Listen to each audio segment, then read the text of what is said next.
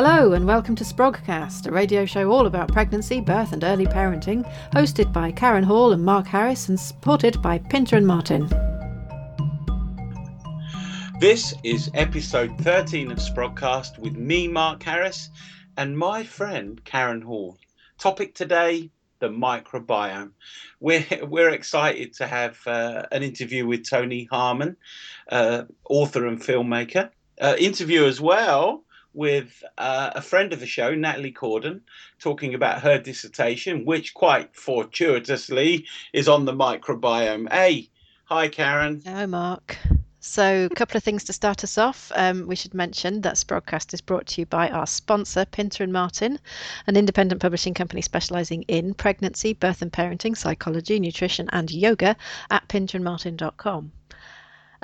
We're also in the middle of planning a really exciting event, Sprogcast Live, which is going to be at EFRA Space, their new event space in Brixton.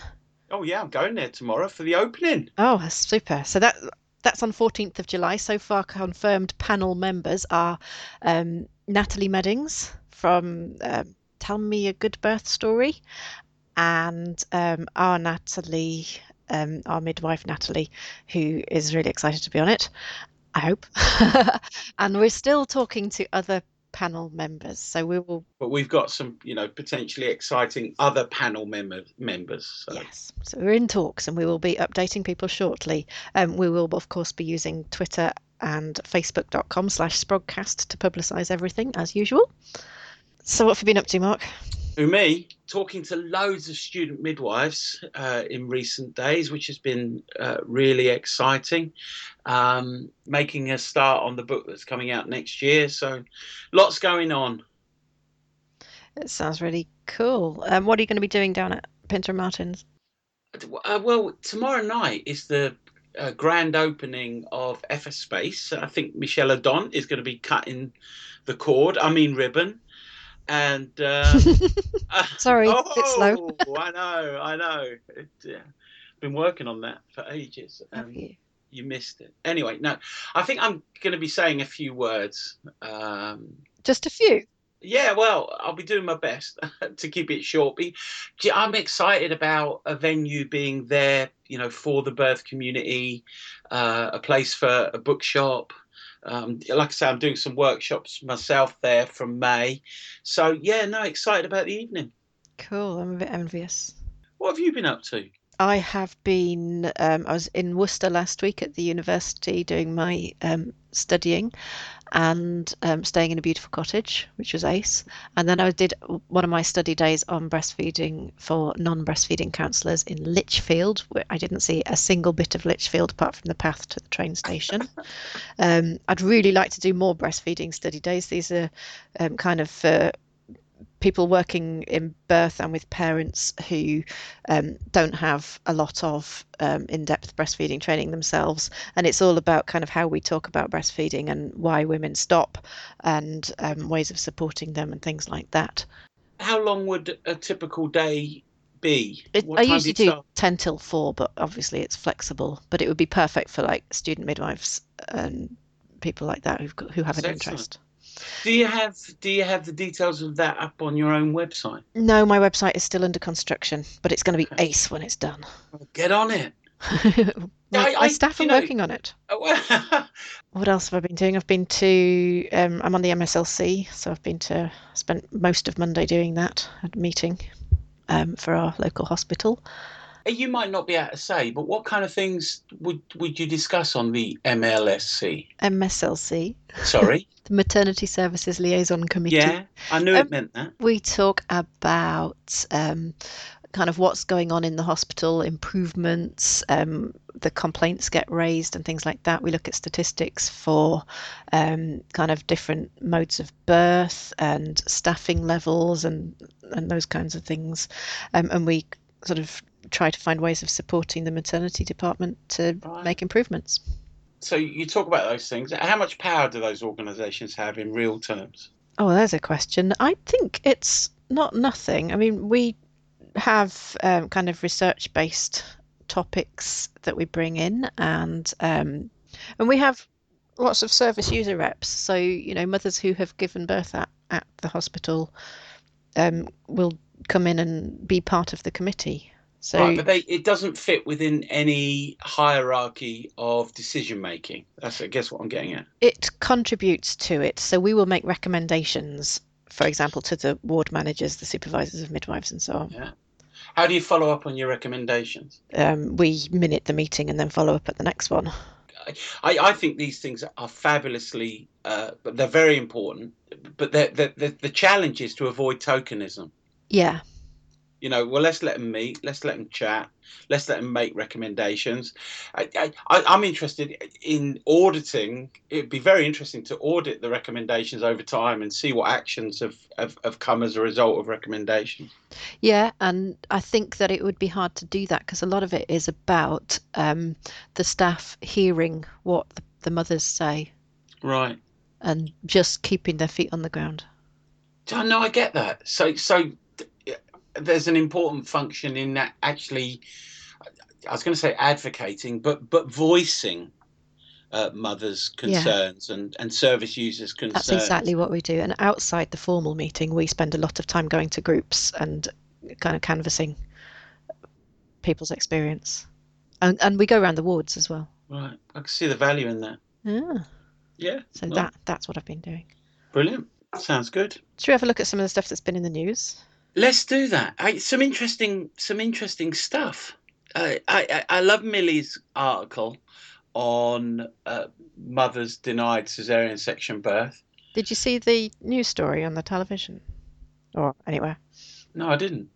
So it happened to be on Friday morning. I was sort of staying overnight at the house of the person hosting the breastfeeding workshop I was doing. So I was there with another antenatal teacher when it came on the television, and we were watching it, sort of thinking, oh, that's just, she was telling her story about how with her first baby, she'd her baby had got stuck. Right. And her doctor, her consultant, she said, had informed her that as she had an unusually narrow pelvis, she ought to have a caesarean if she ever had another baby, but it was never put in her notes. This is what Millie was writing about. Yeah. So Millie was responding to this story. So when the woman was pregnant again, she kept saying to her caregivers, I want a caesarean. And they kept saying, no, no, no, you can manage without. Right. And very sadly, her baby actually died. There are all kinds of issues that it raises around, so-called clinical judgments when it comes to dystocia in the birthing process, getting stuck, if you like. I mean, there are all kinds of clinical assessment issues that it raises. In the old days when I started, they did something called a pelvimetry. I don't know if you've heard of that. Oh, I have. Yeah. On the back of this, somebody was talking about it. Yeah, in the old days, women would have a pelvic study, a pelvimetry after the birth to assess diameters. And that fell by the way because the pelvis is not the rigid bony structure that it is when you're not pregnant, because for the pregnancy hormones relaxing the musculature around the pelvis. I think I read some studies that suggest that supported squat increases the pelvic diameter when a woman's in the birthing process by up to 14 to 18%. So yes, I've read something similar. Doing a pelvimetry after the birth of a static pelvis is no indicator, really, potentially. Yeah. So and presumably one would have to be lying on one's back for that to be performed. I am guessing so. Yeah, but I think Millie's conclusions are on the money. That a woman given information then has the right to make a final choice in these matters. Her headline that what was it? At any cost. Yeah. Oh, sorry, no questions asked. No questions asked. Yeah. I think that did actually stir up a little bit of, well, really, actually, clinical healthcare professionals do have the right to ask a question about whether that's an appropriate thing to do. We are talking about surgery here. I think that's so, but then we get into a subject that we talk about a lot, which is that the multi-leveled nature of communication. The way that we communicate about these things and the presuppositions that we use in our language and our tones of voice and our body language are crucially important. It's one thing introducing a woman to the risks of major abdominal surgery and the likes. It's another thing to imply that her decision in some way reflects upon her intelligence or her right to make that decision in the face of the information that's being given. And I think they are slightly two separate issues, but they're so intertwined you can't separate them. So you're saying that if she said, I want a cesarean, then the implications of that should be discussed with her, but at Yeah. the end, it should still be up to her to still say, I want a cesarean. Yeah, Thank you. and I think she has the right to say, I'm happy having all the information. This is my decision. When the clinician says, "And can you outline why you've made that decision?" She says, "Well, I'm choosing not to tell you." Yeah. And Millie does say that, doesn't she? She shouldn't have to explain her No, I reasons. don't think so. I don't think so. And her, her explanation, if she offers it, even if it flies in the face of the sensibilities of the clinician, her decision should be the resting point for that. Mm. Very much so. The legal case, and I'm forgetting the title of it. The recent one last year, in the case of the woman that had a macroscopic baby, uh, uh, potentially due to gestational diabetes, who wasn't given the information about shoulder dystocia. Right. You know the case in question. I'm not familiar with it. In the findings of that case, the doctor actually admitted that she withheld that part of the information because she didn't think it was. She didn't want to include it because she didn't want to incline the woman towards a cesarean section. Yeah. And the case found in favour of the woman because the Yeah. baby sadly, um, had difficulties getting through the birth canal. And I think one of the things, if you kind of look at the wider ripples of an article like this or a case like this, are that it adds more weight to that kind of school of thought that there are people in the birth world who insist that natural in inverted commas is best. And would push a woman not to have a cesarean purely for their own agenda. And I Yeah, don't think there are that many of us out there. I don't think that's a thing. no, I think it probably is still a thing in pockets of the community, Mm, and there are echoes of the Morecambe Bay recommendations and yeah, report that suggest that there was a inverted commas normal birth agenda at work. yeah. You know what they say? You can't teach an old dogma new tricks. Yes. That's not my quote. I think No, I know can't it's remember not. where it came from. Yeah, it's too clever, right? I didn't say that. No, I've read it somewhere too. In fact, I think you've posted it recently on I Facebook. did. I think I did. The whole discussion around cesarean sections at the request, rather than the demand of a woman, has been going on as long as I've been a midwife. But I really do think when kind of talked out in the way that we're talking out, a woman's autonomy and right to choose for me is absolute. Yeah. It's Yes. absolute. So, um, yeah. So, did you have a chance to read the report about stillbirth? Of course, I read the whole report back to front, All and 141 and pages I of have it. an annotated copy right next to me. Well, excellent. You can explain it then. No, I haven't read the whole thing. So I Although just dipped into the key findings because I'm much less diligent than you are. It seems like the whole report is mainly about data collection. yeah, that. But I mean, it does raise issues about what seem to be quite large differences in perinatal mortality rate, depending on where you live and what your ethnicity is. Mm, And that raises a concern in my mind. It certainly poses a kind of a need for further investigation in those areas. That further, investigating their reporting methodology and how they're doing it systematically, and then if we find that kind of distinction in the perinatal mortality rate is there, it raises questions about the quality of service and care that those ethnic groups and those socially deprived, he says, in inverted commas areas are getting. Because if there is that kind of disparity, that needs looking at. So this is in keeping with, I think it's come out recently, hasn't it, that a new guidance for reducing stillbirth from NHS England, but it says there are over 3,000 stillbirths in the 665,000 babies born each year in England. And they've issued guidance addressing 4 key elements of care based on best available evidence and practice in order to help reduce rates of stillbirth. So those 4 interventions are reducing smoking in pregnancy, Right. enhancing detection of fetal growth restriction, Yeah. improving awareness of the importance of fetal movement, and improving fetal monitoring during labour. Yeah. What are your thoughts, Mark? Well, the first one, my thoughts are, we've spoken about smoking in pregnancy before, and there are physiological changes in a woman that makes packing up smoking even harder than in the general population.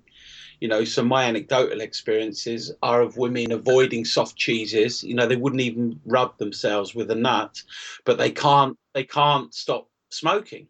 They've struggled.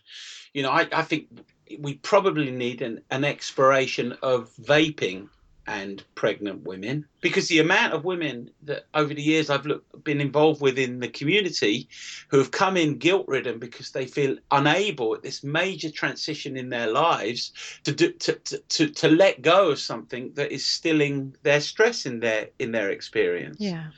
And there are physiological changes that make packing up even harder. So vaping, they maintain the nicotine hit, and the impact upon dopamine and all the rest of it, without the combustible, noxious carbon dioxide, which is, the main issue, in my understanding, with pregnancy. Well, that's an interesting hypothesis. More research needed. Oh, without doubt. When it comes to fetal monitoring, there's a problem there, because continuous cardiotocograph monitoring, CTG monitoring, has been bashed in the kind of evidence for many years. We know that it's not a great method for monitoring fetal well-being in the birthing process. Is that So where you've got the belts?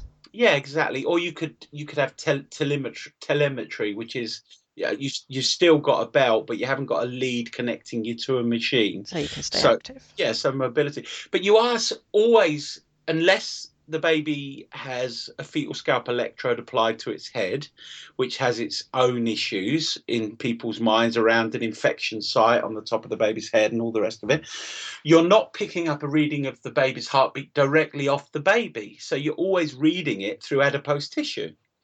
So if you look at, I think Dennis Walsh has written about this in the past, the false positive rates of transabdominal fetal monitoring they're quite high. So it's not a great method for monitoring fetal well-being in the birthing process. So it does need looking at, without a doubt. Interesting. I've found an article. I'll put that on Facebook. Before we move on, what were the other 2 recommendations? More monitoring, so enhancing detection of fetal growth restriction. Yeah, and that raises an issue as well, because at the moment, what goes on in most areas is the measuring of the fundal height with a tape measure.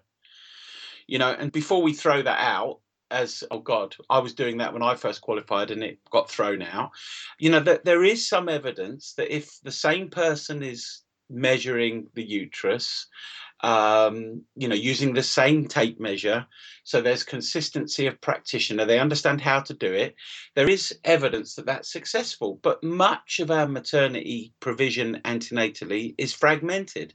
So a woman will often seldom see the same midwife twice. Yes, that seems to be very true. Yeah, so measuring the uterus is not to be dismissed, but having variable measurers is an issue because it interrupts.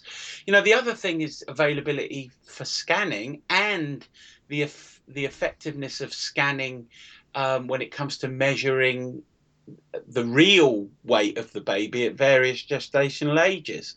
And the literature is still clear that there is big margins for miscalculation when it comes to scanning. So I think they're right in terms of those 2 areas being areas of the need for us to pay attention. But I'm not sure how we're going to improve those areas. when they talk about the importance of fetal movements, that's crucial. And that would always be the first thing I'd say to a woman. Listening to the baby's heartbeat in the antenatal, which the NICE guidelines suggest we don't offer routinely. Yeah. We do it for cosmetic reasons, but not for monitoring the well-being of the baby. First thing I'd say to a woman is, how's the baby been moving? Because the woman has this unconscious process and conscious process of monitoring the baby's movements. And even if she's not necessarily conscious of the movements changing, the way her unconscious mind works, she gets a prompt that there's something not quite right. Yeah, people are very in touch with their babies. Very much. And that's an important emphasis, and they're right. It needs to be underlined to a woman that if the midwife insists on listening to the fetal heart rate, a midwife should be saying, I'm not doing this to monitor your baby's well-being. I'm doing it because I know you'd like to hear the baby's heart rate. You're the monitor of the baby's well-being. That's quite a strong message. Yeah, I think it's an important message, because a woman then realizes that actually she's the only one that from the inside out can monitor the baby's well-being. Yeah. I think this routine listening in at antenatal appointments, which the NICE guideline discourages, is potentially shifting the power when it comes to who's doing the monitoring. It's the woman that monitors the baby's well-being, not listening in once every now and again with a fetal sonicade for 60 seconds. And that has implications postnatally as well, doesn't it, for building the woman's confidence that she knows best for her baby? Without a doubt. I tell you, a midwife that ignores a woman saying there's something wrong and I can't put my finger on it is naive. And even when you've eliminated all the things that could be wrong and a woman still feels that way, I would always pursue some further investigation based on that intuition, because the source of birthing power is inside a woman, and the source of monitoring a baby's well-being also flows from inside a woman. So even if it's just I take you seriously, and I will check back on you tomorrow or in 2 days. Yeah, or maybe booking a scan, or never assuming that it's, God forbid, neurosis or over anxiety, or never. That, in my opinion, I would never ever make that assumption ever. Interesting stuff. So if we move on to look at our main topic of the day, the microbiome, shall we have a listen to Toni Harman? Yeah, get her on. Okay.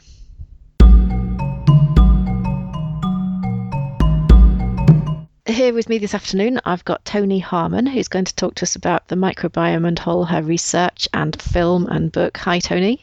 Hello, thank you very much for having me. I'm very excited to be here. Great, that's nice and enthusiastic. Can you start by telling us a bit about your background? Myself and my partner. If I talk about we, it's myself and my partner Alex, and we've been together 20 odd years.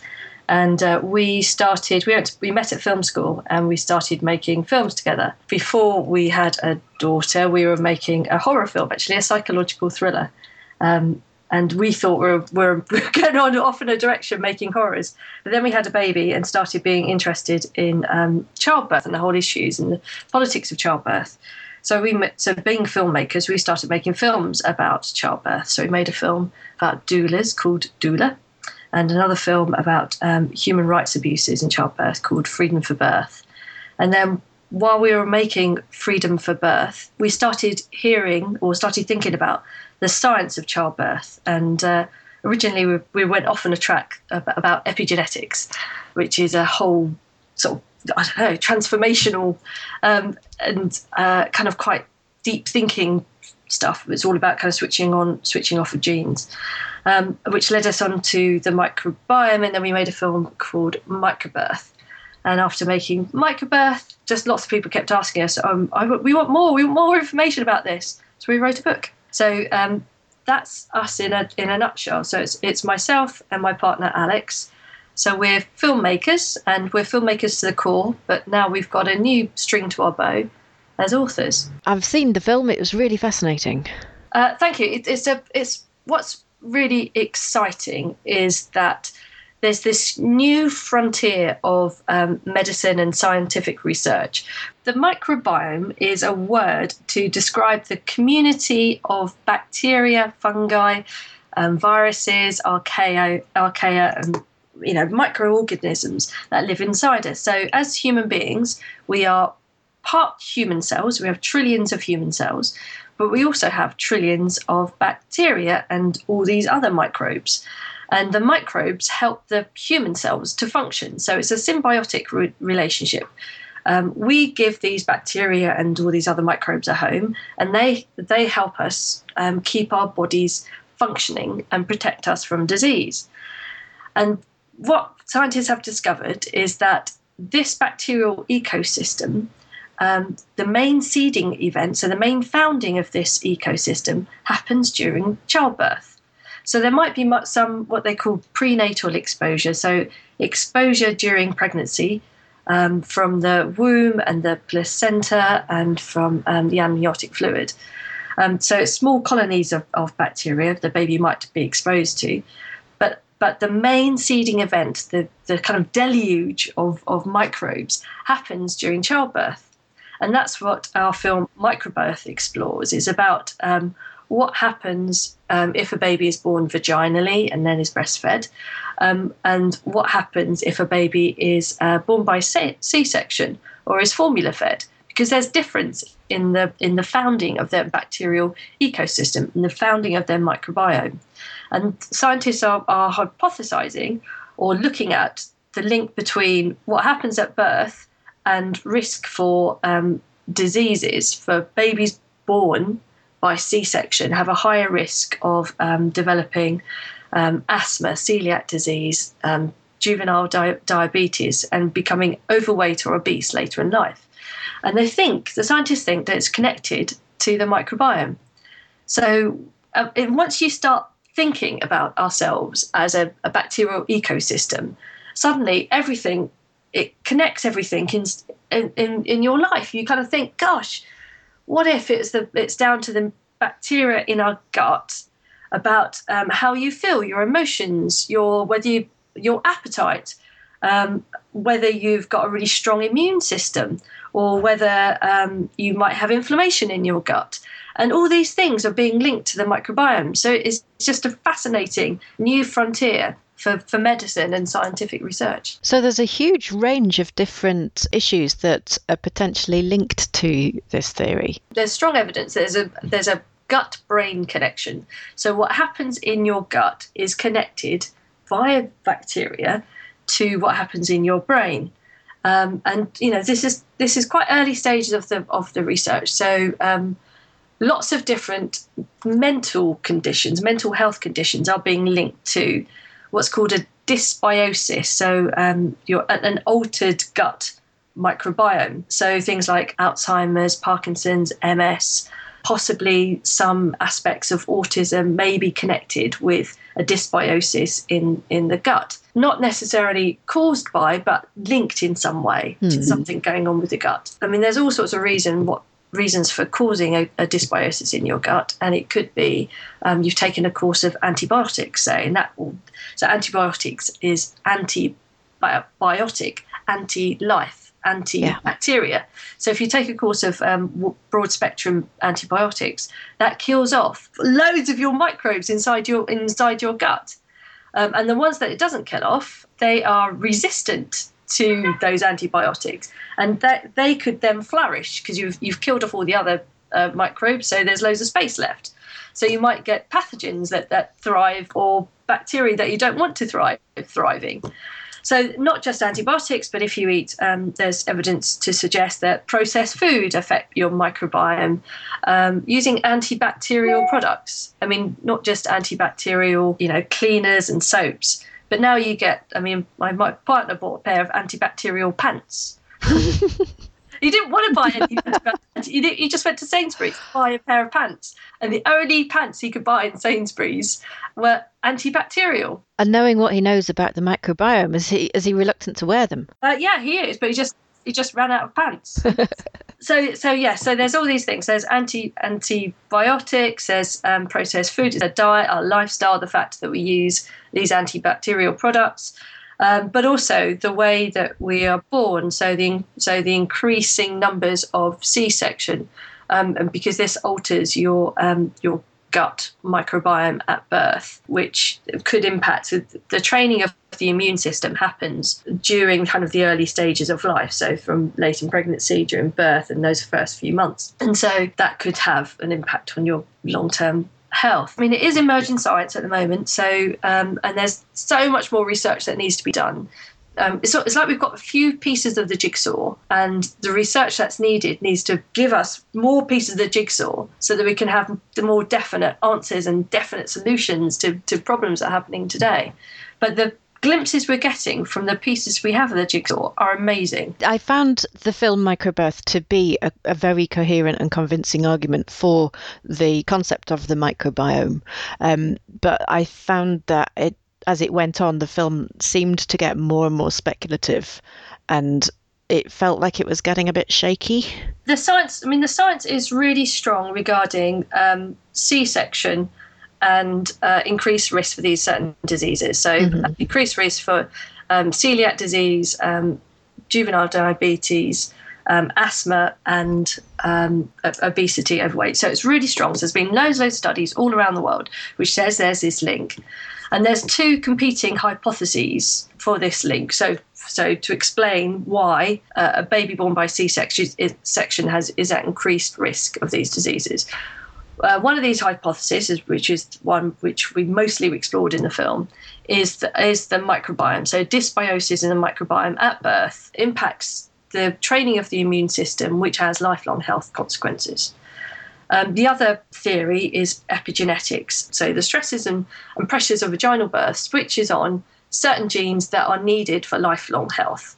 And if you're born by C-section, those stresses and pressures are different because you're not born vaginally. You're not squeezed through the birth canal. Mm-hmm. You're kind of born, lifted out of a woman's abdomen. So we're saying that the mode of birth sort of primes the human system optimally. That's it. Beautiful description. When I say there's two, they're the two sort of really strong hypotheses at the moment. And it could be, and it probably is, a combination of both those together. And epigenetics is a really emerging field, and so is the microbiome. And it could be something else altogether that kind of also factors into this thing. And it's not just the birth, it's about how infants are fed. There's scientific research showing that it alters the baby's microbiome. But it could be 10, 20, 40 years into the future that we have definite conclusive proof that by altering the baby's microbiome, this affects this certain gene or that certain gene. So we've long known that not breastfeeding alters gut flora in dramatic ways. It seems like this is more drilling down into how it alters it and what the consequences of that might be. Exactly. The thing is, because the only way really to find out at the moment, most of the studies, most of the research is done on animal studies, and humans are complex animals, and so there's epidemiological studies. So you look at a cohort, so a group of similar aged people, and follow them for a long time, and you look at the particular health conditions that come about, or you look at animal models. The ideal thing would be to experiment on pregnant women, but not many. When you say the ideal thing, the ideal thing would be to find out definite answers now. Yeah, of but course. Obviously, you're not going to get ethics committee approval for experimenting on pregnant women or experimenting on a woman about to give birth. So it's just really difficult to have definite long-term proof. The research is just starting to show this. And so within the next 5, 10, 20 years, the scientists we interviewed were saying, yes, we're going to be much closer with every year that passes. They used some quite strong language in the video, like talking in terms of pandemics, and I think one scientist referred to sending our children out into the world of disease with their shields down. It sounds quite scary. The thing was, with the Microbirth, it's a film, and we wanted it to be dramatic because that's the only way to raise attention to this issue. The scientists we filmed are very top-level scientists, and they're very well respected. So you've got Dr. Martin Blazer, who is the director of the Human Microbiome Project at New York University. He's one of the world's foremost experts on the microbiome. And so he has his own theory called missing microbes, and that each generation we're losing species of bacteria. And some of these species are what's called, this is his theory, the keystone species. So they affect other species of bacteria in your gut. And these could be critical in protecting us from disease. So if you lose these species from the way we're born, or from formula feeding or C-section or antibacterial products or antibiotics or poor diet, we never get them back. And so sort of generations into the future, we might be more susceptible to a pandemic. And that's like big stuff. That's like epic stuff. That's like humanity in crisis stuff. It is. It has a very big impact. And that's the point of putting it in a film, because we wanted it to be talked about. We wanted it to create waves. We wanted to create headlines to raise awareness. And it has sort of built. I noticed in the last few weeks a lot more talk about things like vaginal seeding. One of the things that we looked at in Microbirth is Dr. Dominguez Bello's research, and she's also from New York University. So she is a microbiologist looking at what happens with babies born by C-section when compared to vaginally. And she's noticed that there's a big difference between the microbiome of babies born by C-section. Because their first bacteria to arrive during the birth process comes from the air of the operating theatre and is likely to originate from someone in the operating theatre, from the skin of someone in the operating theatre, most likely not the mother. Mm-hmm. So the first founding bacteria for a baby born by C-section is likely to come from someone standing in the operating theatre, and that might not be beneficial to that baby's lifelong health. This is her hypothesis. So she thought, okay, what if you gave back the bacteria that baby would have received if it had been born vaginally? So she thought, if you take a swab from the mother's vagina prior to surgery and then wipe the baby with the swab as soon as the baby's born by C-section, that will help restore the baby's microbiome to what it would have been if the baby had been born vaginally.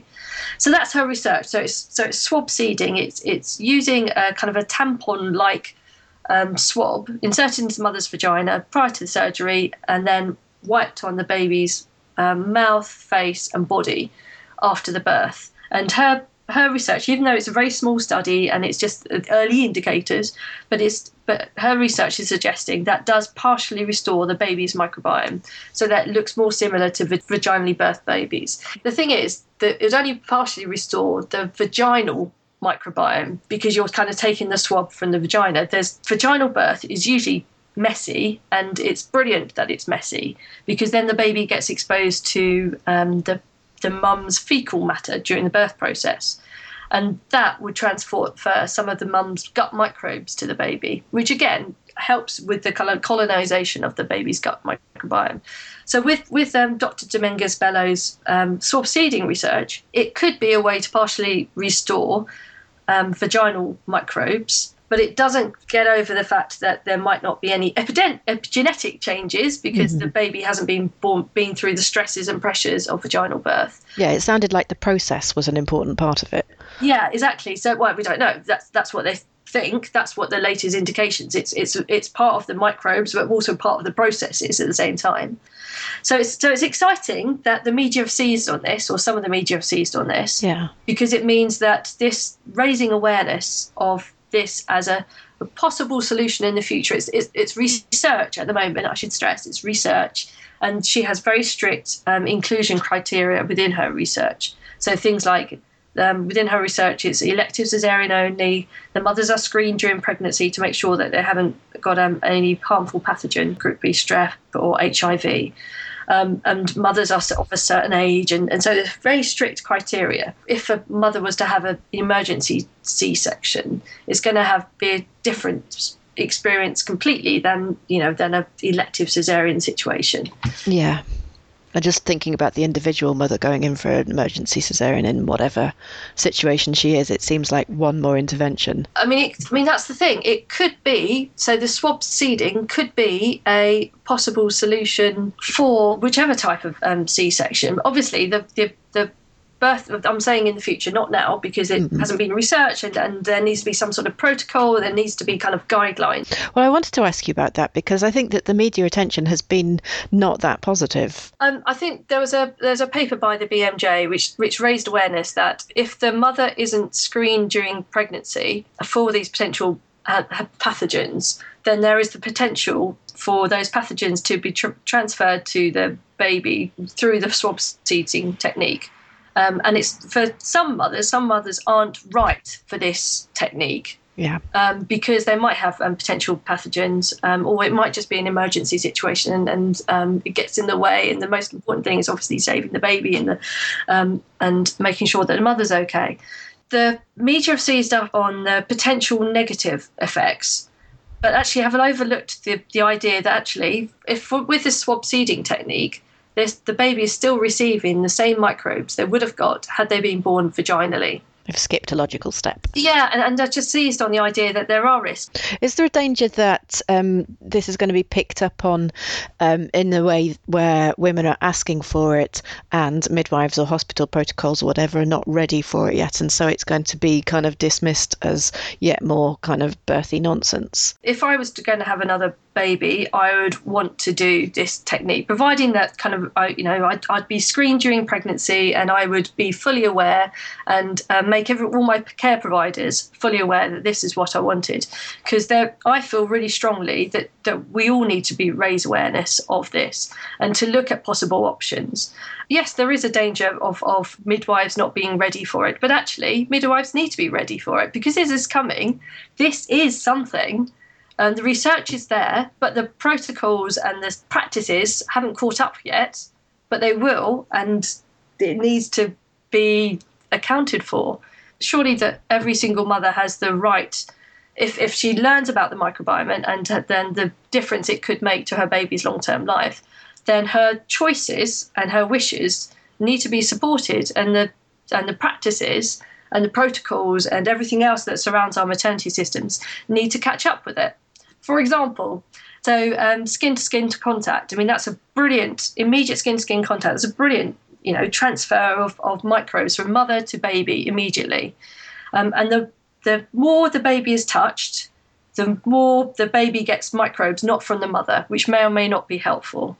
So every time the baby is touched within the first, couple of hours by tagging and cleaning and, adding drops of whatever, or just kind of being wiped over. These may or may not be helpful to the baby. I mean, I would love for the maternity system to look at the first contact within the first couple of hours, to have so that the magic hour of the bubble that surrounds the mother and the partner and the baby is protected, because that's a fantastic opportunity for microbial transfer. And because the mother and the father or the mother and the partner are going to have the same microbes at home, then that would be beautiful for the baby to be exposed to those microbes. The more research and the more pieces of the puzzle that we have and that are kind of put together, the more answers we will have. But this is all the research is pointing in one direction, that the optimal way to seed and feed a baby's microbiome is ideally vaginal birth where possible, immediate skin-to-skin contact, and exclusive breastfeeding for as long as possible. That's the message which I would love to communicate and shout from the rooftops. And anything else that gets in the way with that could potentially be interfering the baby's lifelong health. So it's adding weight to what we're already saying about mode of birth and feeding and skin to skin. This is the scientific research that supports everything that midwives already know. So in the future, I can see that hospitals and maternity practices take into account the baby's microbiome. It could, I don't know, it could have major ramifications for the baby's lifelong health. It could, but we at this stage. We don't know, but there's no harm, providing that the mother's microbiome has been tested and is proved negative for pathogens. I mean, I'm saying this, I'm not a doctor, but Dr. Dominguez Bello's swab seeding research, she's indicated there's no negative. Because the baby is just getting the bacteria that the baby would have got had they been born vaginally. Thinking about the potential risks of it are more in terms of getting your head around how you talk about this with individuals in situations where perhaps they can't make these positive decisions for whatever reason, or they do have group B strep, and so it can't be done, the seeding can't be done, and how that's going to affect the way they feel about their birth. I think for me it's like the breastfeeding formula feeding thing. We've got so much evidence. We don't need evidence to tell you that breastfeeding is the way that babies need to be fed, but to actually go out and say that is very hard. I've got this thing about guilt, and I think not guilting mothers is getting in the way of helping people. And I don't know kind of how to do this, but just we need to get past the not guilting mothers about those not being able to formula feed, or those that aren't able to have a C-section. I mean, I had a C-section and I formula fed, and I think it's just kind of trying to get past the guilt. Yeah, it's the individual versus the global message. Yeah. And are you living a microbial life yourself? We are trying to. I've just been away and stayed with my in-laws, and it's very difficult to say to your. I can imagine. Actually, we're having kefir and yogurt, and we're cutting down on gluten, and we're eating plenty of fresh vegetables, and we don't eat processed food anymore. Plus we want to do gardening because that's really good, and we'd love to get a dog for the next week. All of those. So we're trying to test ourselves and to see what works for us. And we're talking to lots of different scientists. So we've been filming different scientists and lots of amazing stories of case studies of people who are living microbial lives and have made a difference to particular diseases they've got. So yes, that's what we're investigating right now. Interesting. Well, it's a journey. We feel as though we're on a journey, and I don't know where this journey will end. But right now, it's brilliant. Okay, so the film is Microbirth, and that's available online. It's available online on Vimeo, and it's also on DVD on our website, microbirth.com. The book is The Microbiome Effect. Yep, available from Pinter and Martin and Amazon and all other bookstores. Thank you so much for talking to us today. It's been really interesting. Thanks for today. It's been fun. Thank you for your questions. And yes, let's do this. Whew. So that was interesting, Karen. I said this repeatedly during the interview, didn't I? It's a big subject. Yeah, and it links to another big subject, epigenetics. It does. And I have to say that the epigenetics was really hard to get my head around, whereas the microbiome discussion makes sense to me on a hypothetical level. Yeah. Well, you're well versed in the breastfeeding literature, of course, which is mountainous. Mm-hmm. And we've known for a long time that skin to skin has an impact on the microbiome. Yeah, so we've got a really sound basis for saying, for supporting breastfeeding and skin to skin, for precisely these reasons, I think. And so what I found a bit frustrating about the book, The Microbiome, Toni Harman's book, is that it just kind of seems to be, on the one hand, going very much down a theoretical, speculative route, and on other hand, I don't know how many hands we have for this, but on one of the other hands, saying, just sort of taking away the focus on what we already know about the importance of breastfeeding and skin to skin. Yeah, and I've been speaking to quite a lot of student midwives, maybe even hundreds, and when I asked the question, how many of you routinely see a woman being offered skin to skin after a caesarean section, that appears to be very rare. Do you know, I was actually quite surprised by that. I just thought that it was a thing that happened No, because the evidence for skin to skin is well no, established. it's not a thing that just Call me happens. naive. Yeah, you're naive. Apparently so. It seems to me that with all that body of evidence, the weight of our attention should be towards encouraging skin to skin, probably delay cord clamping, because all these things become enmeshed in many ways, and breastfeeding. That's where I want my focus to be, because the evidence seems to be weighty there. In the reading of the book, I was impressed with how it's written. Yeah. It's very readable. What concerned me was that what we have is fledgling science, emerging science, that I potentially will become big issues in the future. But we're very early on in the science of it, Yeah. and I think too much emphasis is put on. Look, this is what might be happening based on these fledgling studies. A lot of them animal studies, by the way. This might be happening, and of course we can't say for sure. We don't know for sure. It's early on in the evidence, but that not much emphasis is put on that. A lot of emphasis is put on pandemic. Yeah. Could be affecting lifelong health. All of these things concern me, and can I recommend the book? It's a good read.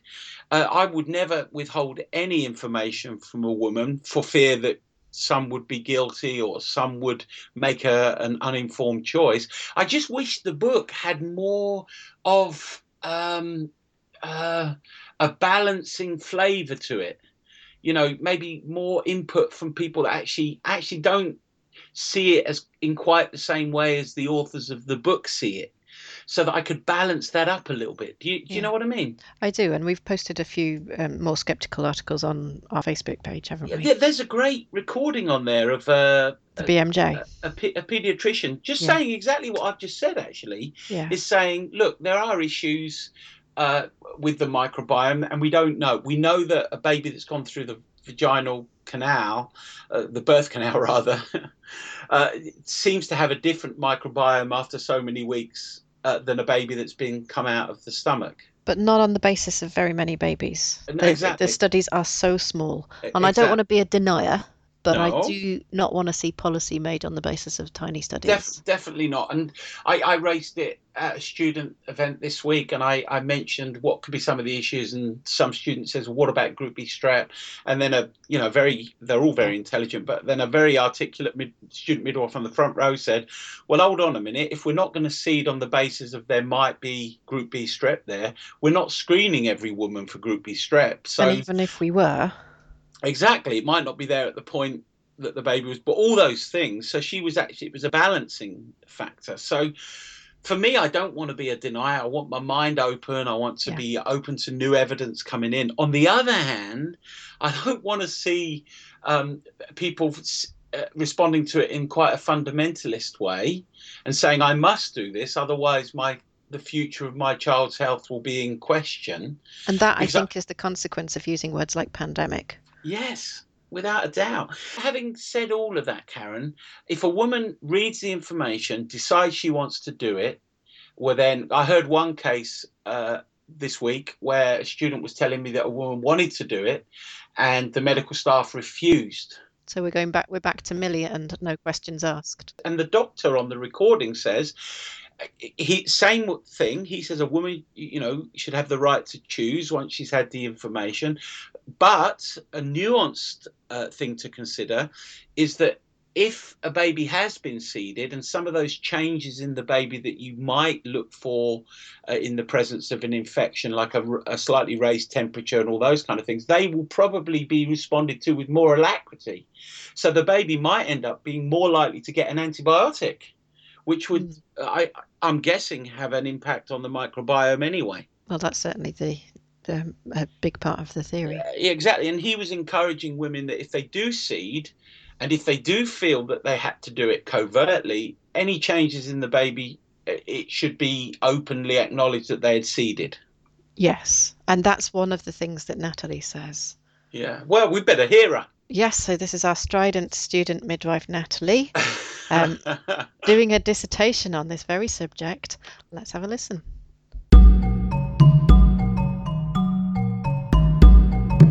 So I'm talking to Natalie again at last after how many episodes? 2 or 3 episodes we haven't spoken to her. It's really nice to speak to you again. Hi. Hello. So you're in the middle of writing your dissertation? I am indeed in the midst of paper and photocopies and endless tabs on a computer. And it happens to be on the topic that we're discussing this month. It does. I've been looking at the microbiome now for quite a few months, and it's research coming out day by day. That's what it feels like. There's just more and more stuff that's filtering through. You described it to me the other day as the new frontier. Yeah, it's sort of. I mean, I've even sort of like talked about it in my dissertation as I've likened it to space travel, because it just feels like something that's, otherworldly. How are we going to comprehend all of this? So what's the focus of your dissertation, or is that a bad question? It's a good question. I've been looking at the sort of the factors that sort of lay the foundations for the infant intestinal microbiota. I started off thinking, this is going to be, interesting, and I didn't realise how big a topic it actually was. So I've started looking at things that were exogenous factors. So I was looking at sort of like mode of delivery, and I was looking at antibiotics in labour and things like that. And then obviously I couldn't stop at that, because I had to really look at the endogenous stuff. So the whole sort of antenatal microbiome sort of, flooded out. And so I've read so much stuff. Yeah, so it's been a really interesting process working through some of the things, and also looking at it from a midwifery perspective as well. So do you think the midwifery perspective is different to the kind of science perspective that we've seen on films like Microbirth? Yeah, I think so, because I think we're trying to think how we can actually, help women with this, and when they go into the science of the sort of like maternal diet and talking about high polyunsaturated fats affecting the baby's foundations of its intestinal barriers, you think, wow, how am I going to help women with this? Because we talk about having a healthy diet, but we don't go into, if you eat loads and loads of fatty products, you're going to do this. It's really difficult to think how we're going to sort of like help women. So yeah, that's difficult. Do you think the science is ready for it to be presented to women as something they need to consider? I don't. I think we're running, and we really need to sort of like work out how it's going to work for women, because I think that's the point. If we sort of lay this all out and say, it's your diet, it's the way that your metabolites cross the placenta into the baby, and we're almost sort of giving them information that I can't comprehend it, so I don't know how all women are going to comprehend it. It's really interesting when you think about the way we talk about language use and giving information to women. Speaking to Toni Harman, one of the things she said to me, basically she's saying it's a bit like with the breastfeeding. You can't not tell people about risks of not doing this. Yeah, and I totally get that. Obviously, we do that in terms of sort of like risks of smoking. We talk to women and we lay it out there. We don't talk about individuality in that. We just know what smoking does.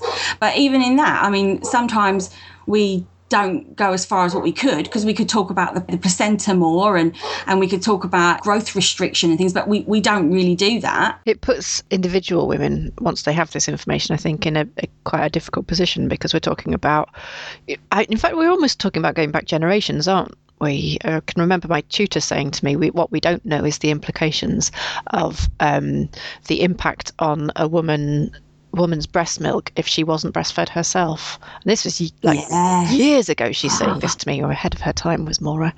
Yeah, that's amazing, isn't it? That's right. I mean, we're opening up a whole new frontier, you see. There you go, whole new frontier. Indeed. So what are you going to be saying or concluding, do you know yet? Well, I think I'm really sort of like moving towards the sort of what the initial sort of colonisation, and sort of like bringing it back to sort of skin to skin again, and the breastfeeding. I mean, we promote, obviously, we're UNICEF baby friendly, and we do the initiation in the hospital, we do the skin to skin contact, and you know, and I don't think all babies get skin to skin, even though that's what we aim to do, you know, because again, that's education, again, that women, you know, don't really understand what that's for. And in terms of in theatre, I mean, I know there's been a lot of movement towards it happening in theatre, but you know, I haven't witnessed it myself. That's interesting you say that, because it is one of those things that seems, from my perspective, to be so generally well understood and accepted that this should happen. But obviously I don't have the clinical experience that you have. Well, I'm only speaking from my own sort of, you know, what I've witnessed. I mean, you know, it's happened when women have said that's what they want, but it's not a general occurrence, not something that we just do. Yeah. And so I'm sort of, I think I'm leading back to sort of like the breastfeeding, the skin to skin, and or the maternal sort of diet and education in that respect. So I suppose I'm looking at either end, sort of like the antenatal and the postnatal, and the whole sort of like mode of delivery thing I'm sort of like trying to step away from, because there's just so many factors that affect the babies when it's born. You know, even a vaginal birth, you've got all of the things about a rupture of membranes, you know, how long the baby's in contact with the, you know, the vaginal secretions. It's massive. So and say like use of antibiotics that's used in you know, in normal vaginal deliveries, women have antibiotics because they've had you know, prolonged rupture of their membranes. So what are those antibiotics doing to the baby? There's just so much, isn't there? There are so many little details that it's almost creating a standard for a perfect birth that's going to be absolutely impossible to achieve. And I really feel for women that sort of like feel like, you know, they sort of see this sort of the seeding and think, oh wow, that's, you know, I'm going to fix the baby's microbiome by doing that. I'm going to fix the baby. And, you know, I think it's a little bit cruel to think that that's a way to do that.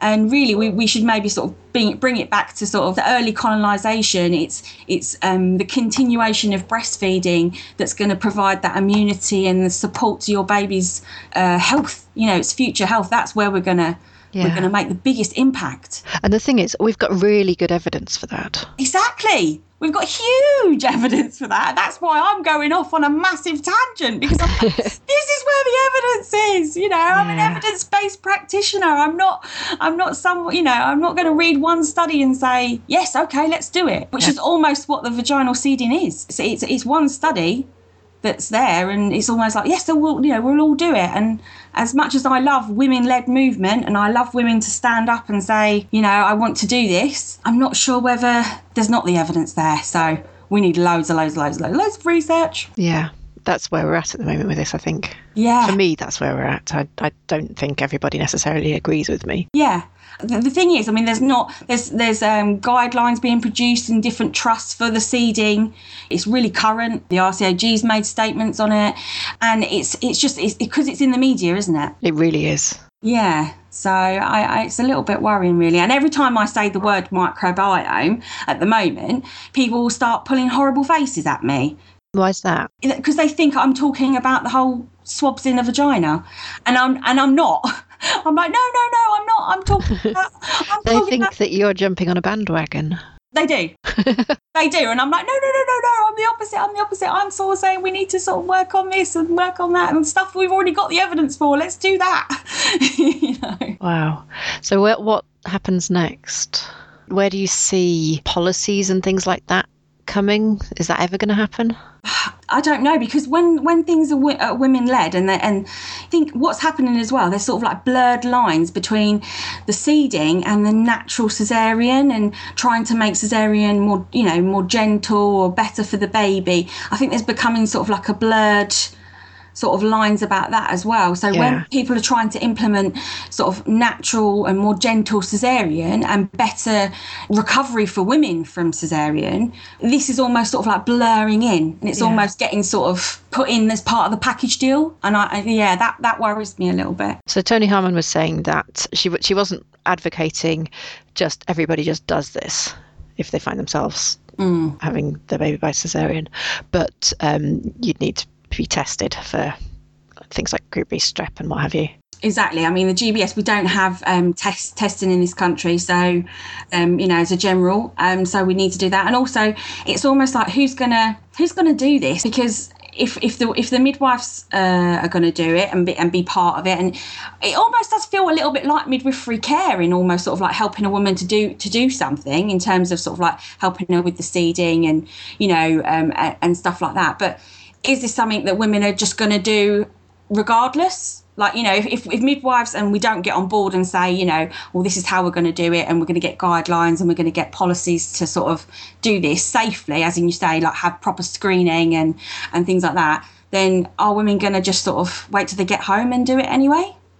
So interesting. We need to think about all of it, don't we? If we don't actually do the guidelines and policies, our baby's going to be readmitted and we're not going to know that the mothers have done that. Yeah. Oh, so like really with bed sharing, if you just say don't do it, people will do it in an uninformed way. I hadn't even thought of that, and now that you've said it, I'm like, yeah, because that worries me a little bit. It's going to be one to watch for the future, and I guess we might revisit this topic. I hope we bring it back to sort of like the skin to skin and the breastfeeding, rather than roll off down the hill about swabs and. Yeah, I can see where you're coming from on that. Thank you very much for sharing your thoughts about this. It's been really interesting. Very welcome. Thank you for giving me some time that you can't really spare. Now get back to work. Okay, thanks a lot. Bye-bye. I'll speak to you soon. Bye. Whew! What do you think? Well, you don't have to think it in private. Let us know on Facebook and Twitter. Get in touch. So that's facebook.com/Sprogcast and @Sprogcast on Twitter. We'd love to hear from you. And when we do hear from you, we'll reply. We promise, we always do. And we might read you out here on the show, like we're reading a tweet from Julie Hom @midwife_gem, who told us she just listened to the Twin podcast. And as a midwife and a mum of one baby plus one baby, this resonated. She had her twins in the pool in the hospital, which was really nice. Yeah. You're not listening to Virginia House, listen to that episode. It's fabulous. Yeah, so that was episode 11, wasn't it? Yep. And then we had quite a few people on the attachment parenting episode responding with their thoughts. So Susie Colbeck really enjoyed the episode. Whilst I have no issue with most of the concepts of attachment parenting, I think some parents feel they have to come down on either that side or as completely into routines. Yeah. Both can be equally zealous, which is also off-putting. A recent group I worked with antenatally had never heard of either kind of parenting.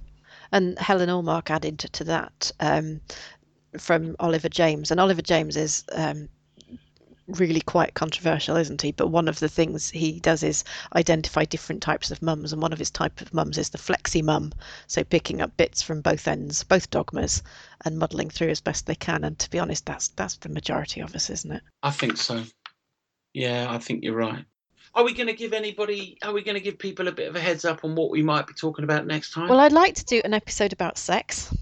So, sex in what context? Well, our usual context: birth and parenting. Of course. Sorry. Breastfeeding. Where was I at that moment? I don't know. Okay. A bit Freudian. So, sex in the context of pregnancy and birth. And I haven't really come up with a great angle for it yet, but I'm sure between us we can.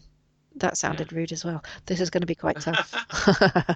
Sounds good, Karen. Cool. Well, I'll see if I can make that happen. If you have any suggestions or comments, please get in touch via Facebook or Twitter. That's facebook.com/Sprogcast and @Sprogcast on Twitter. Thanks for listening. Goodbye. Yeah, goodbye from me. You've been listening to Sprogcast with Mark Harris and Karen Hall. Sprogcast is supported by Pinter & Martin. For all your pregnancy, birth, breastfeeding and parenting reading, check out pinterandmartin.com and enter the code SPROGCAST for an additional 10% off. Sprogcast is produced by Karen Hall with technical assistance by Pete Hall, and our branding is provided by Nick Hilditch.